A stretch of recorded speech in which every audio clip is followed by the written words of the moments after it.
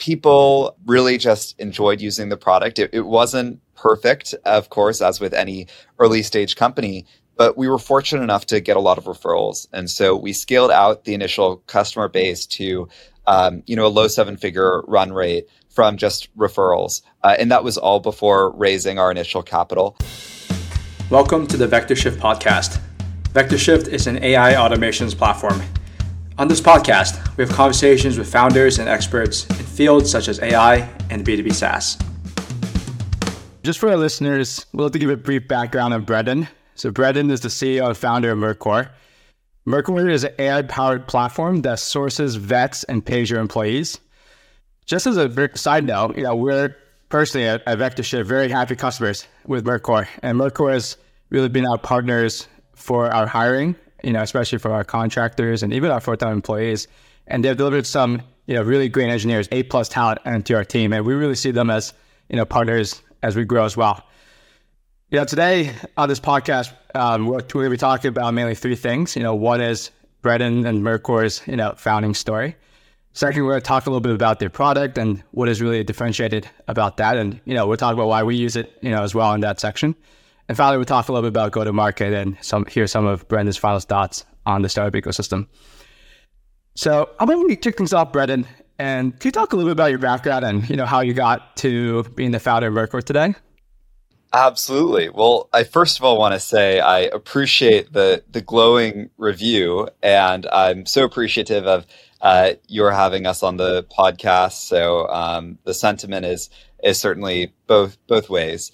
To give some context on Mercor's founding story, my co-founders Adarsh, Surya, and I have known each other for a long time. We went to high school together, and we were always building various forms of companies in one form or another. Launching all sorts of web apps, one of which we scaled to 6-figure revenue in high school. So I never really wanted to go to college in the first place. But the thing that was always hardest about building companies, and also most important, was scaling out the team and hiring the right people to solve the problem. And we became very obsessed with this idea of the inefficiencies around doing this and how outdated this process is around the most important part of building a company. And so we launched Mercor with the goal of making that process 100 times better, streamlining the way that people hire, the way that people review candidates, and surfacing them the best candidates from all around the world. Absolutely. I mean, as we usually start off ourselves, hiring is actually my number one priority, and figuring out the right talent, is always on my mind.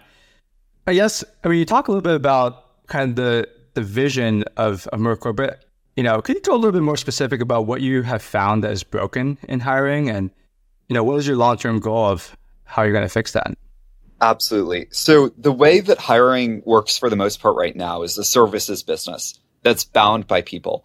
It comes in a variety of forms. It can be recruiters that people pay these obscene recruiting fees to, or it can be staffing agencies that might take a percentage of salary.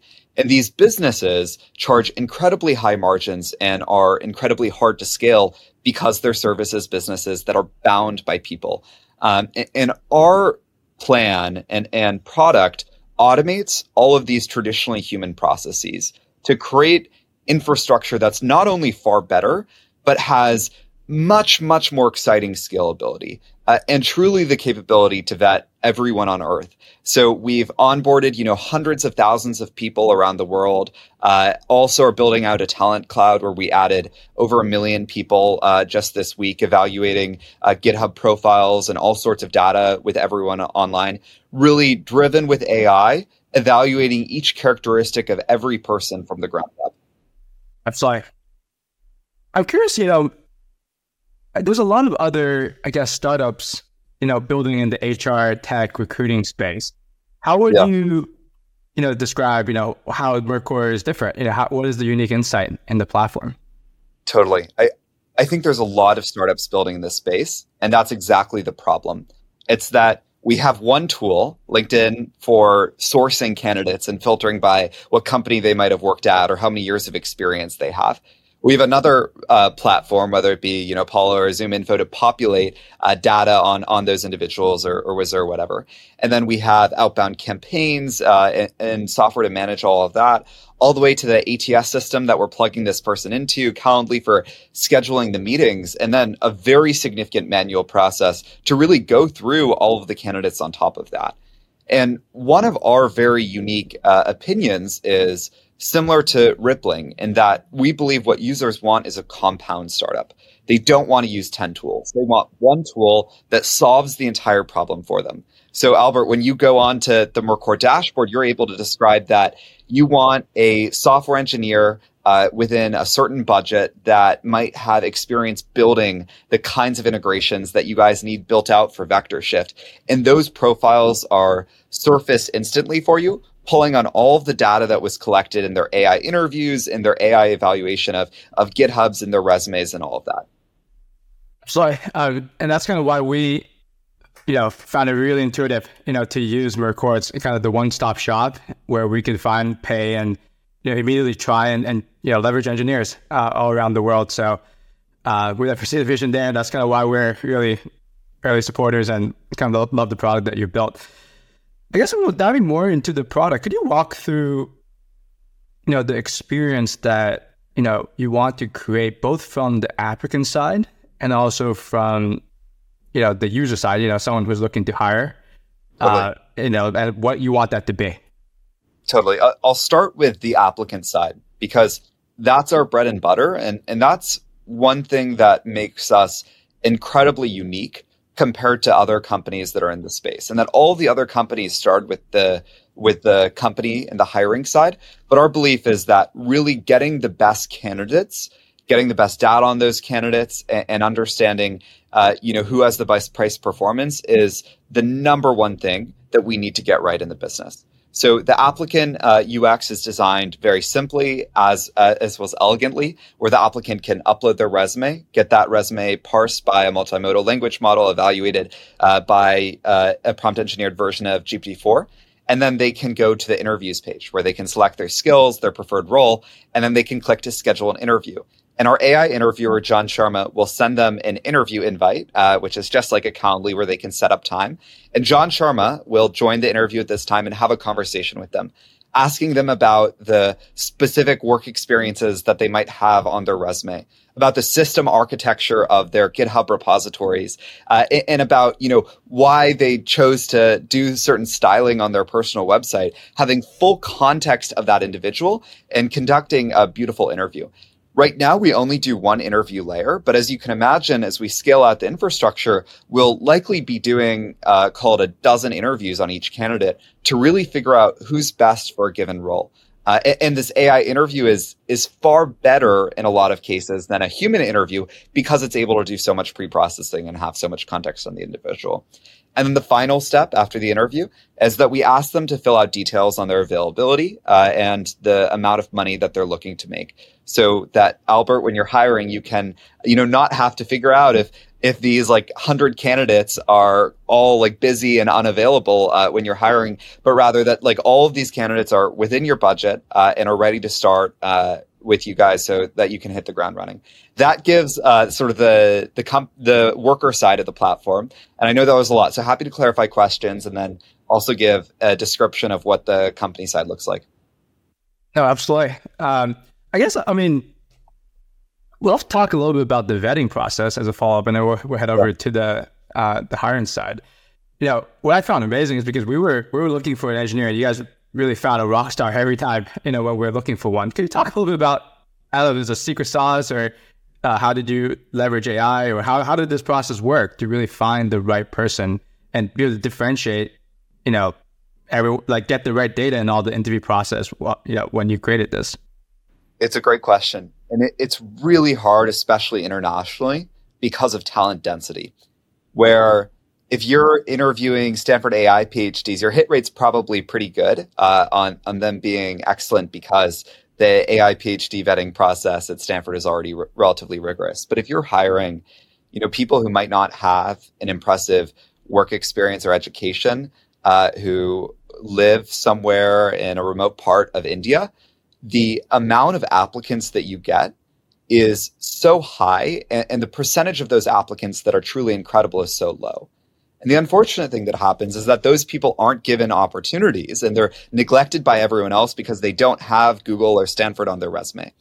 And when you're able to actually build scalable vetting processes that use software, not people, to review all of their resumes, to look at the kinds of open source repositories that they're committing to, and to actually do like thorough, in-depth interviews of every candidate, you're able to find the diamonds in the rough, the candidates that no one else is looking at, and really unlock a lot of opportunity on the worker side for people who aren't getting these opportunities, as well as the company side, which you guys have experienced. Absolutely. We're more familiar with the company side experience. But for us, can you talk a little bit about, what, I guess, if someone comes to your platform as looking to hire, what they can expect and what the process looks like?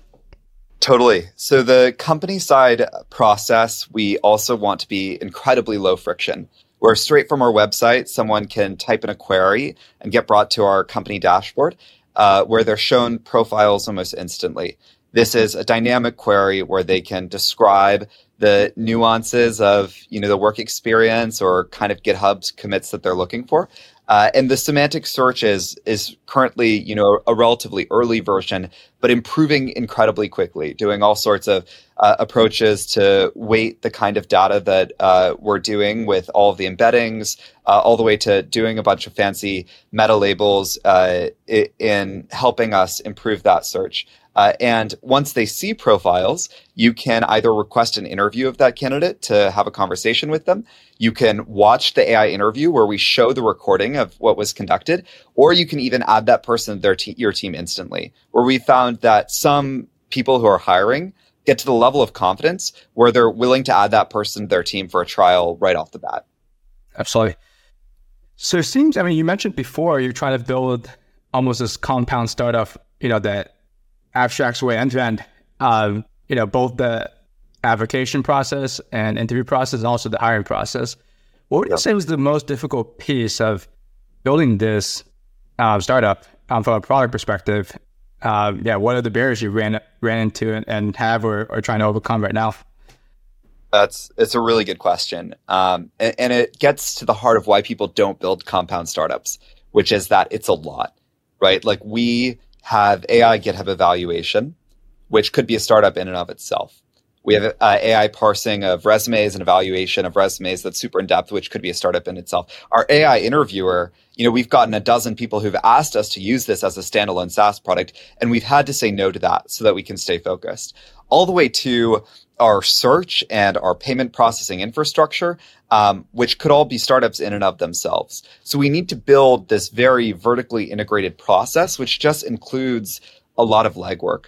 One thing that I have to say on this front is a big shout out to our India team, where the reason we've been able to accomplish a lot of this as an early stage company is that we've really scaled out a lot of the ground forces in India and are setting up a Bangalore office shortly. And that's allowed us to, find the cost structure that we're looking for and the efficiency to really have a hard driving culture that can execute on such an ambitious vision.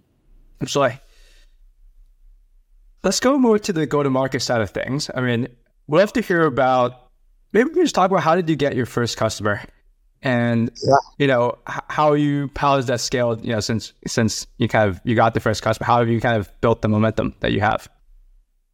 Great question. Well, we started the business, as I mentioned, for ourselves, in that we loved building startups and didn't want to go to college. We were much more interested in building startups. And so we naturally sold to a lot of people that were just like us, early stage founders that might have been working on a project at the time and couldn't afford an expensive engineer. So they wanted to hire someone remotely at a far different cost structure.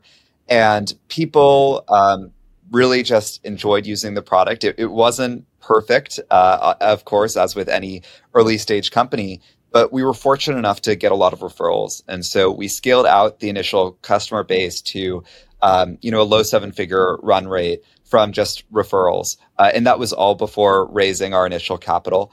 And so we wanted to ride off that as long as we can. And then now we're beginning to, think about our go-to-market push as we start going up market and into enterprises where the go-to-market looks very different. I'm sorry. I guess, referrals is the golden goose that all founders want. So how do you think you guys have cracked that at Mercor?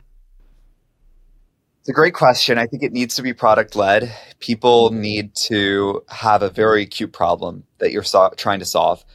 And the solution does not need to be perfect, because no startup at an early stage is perfect. But if the problem is acute and you're, working your butt off to really create a meaningful difference for the founders appreciate that.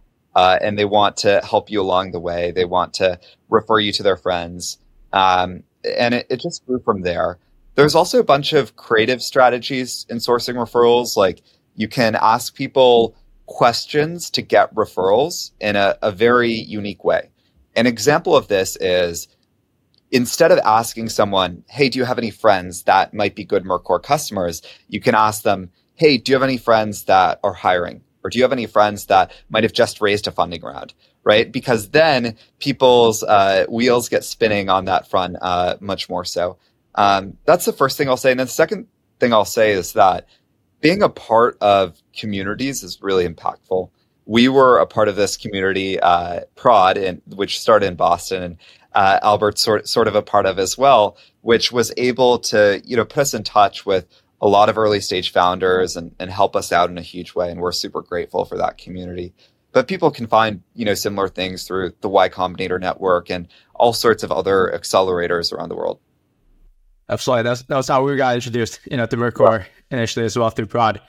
Yeah. I guess the go-to-market, initial go-to-market, I know you were mentioning to me, it was initially services led, at least in the delivery and kind of the Mercor service.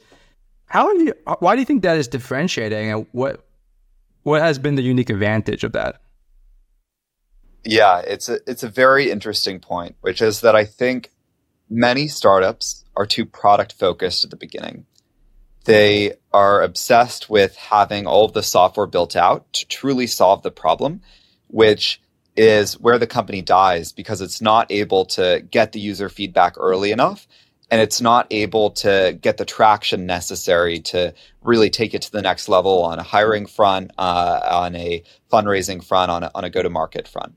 And so we started doing a lot of these processes manually, and with AI tools to sort of help automate that stuff, where it was myself and my co-founder Surya manually reviewing a bunch of resumes and doing a bunch of interviews. And then we started out with, AI tools to help us shortlist resumes by looking for certain features. Like, we were able to find correlations that people who'd studied abroad in Western countries were far more likely to enjoy working with and work well alongside US companies. And we're able to find these correlations, use all of these tools to help our manual process.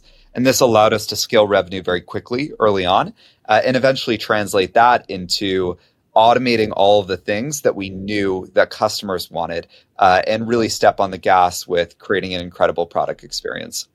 Absolutely. Amazing. How is Mercor's, in 2024, as we, kick off the next year, you mentioned you're trying to scale, the go-to-market more so, to compound on the referrals that you've received. Do you have any inkling on what that would look like? Yeah, totally. So there's broadly two channels that we're very interested in at a high level. The first channel is early stage and content driven, because that's where we started. That's where we've certainly found product market fit, and where we feel confident in creating a lot of value, especially as everything becomes fully productized and flushed out. So that involves a lot of creative strategies we've talked about, like using GPT to write thousands of blog posts that might be pertinent to whatever kind of skill someone is hiring for, whether it be, a blog post on how to hire GIS engineers internationally. And we have custom AI interviews that have been conducted on thousands of GIS engineers. And then the second channel that we're very interested in, where I'll likely be spending a significant amount of my time, is going up market in a variety of ways. Most specifically, we're interested in companies that are hiring high volumes of talent and contractors. An example might be that Salesforce has thousands of Salesforce integrations engineers, and we're able to vet and onboard 10,000 Salesforce integration engineers faster than anyone else because we have software-based processes to do this end to end. And those upmarket contracts are very exciting because each one of them could potentially be 8-figure annual deals off the bat and really accelerate our growth. Absolutely. Amazing. Well, this is super, super interesting, and it's great having you today. We really ask everyone, one final question at the end of each of these interviews. There's a big debate in Silicon Valley about how important your idea is, your strategy of what you're trying to build longer term, versus how important your actual execution is on a day to day. We talked a lot about where you're trying to push to long term and today. And I'm curious, what is your view on this debate? What is more important, your vision or strategy, or your actual execution? Yeah, it's very fascinating. The quote that's always jumped out to me on this topic is that ideas are a multiplier on execution. And it really gets at this notion that one can't exist without the other. You need to be aimed in the right direction, and you also need to execute. But I think I'm certainly more in the camp that execution is underrated, and you need to really work hard to get anywhere in life, let alone in the challenging task of building a legendary company. Absolutely. Thank you for your insight today. And thank you so much for your time, Brendan. Appreciate it. Of course. Albert, thanks so much for having me, and hopefully we can do this another time as well. All right. Thank you.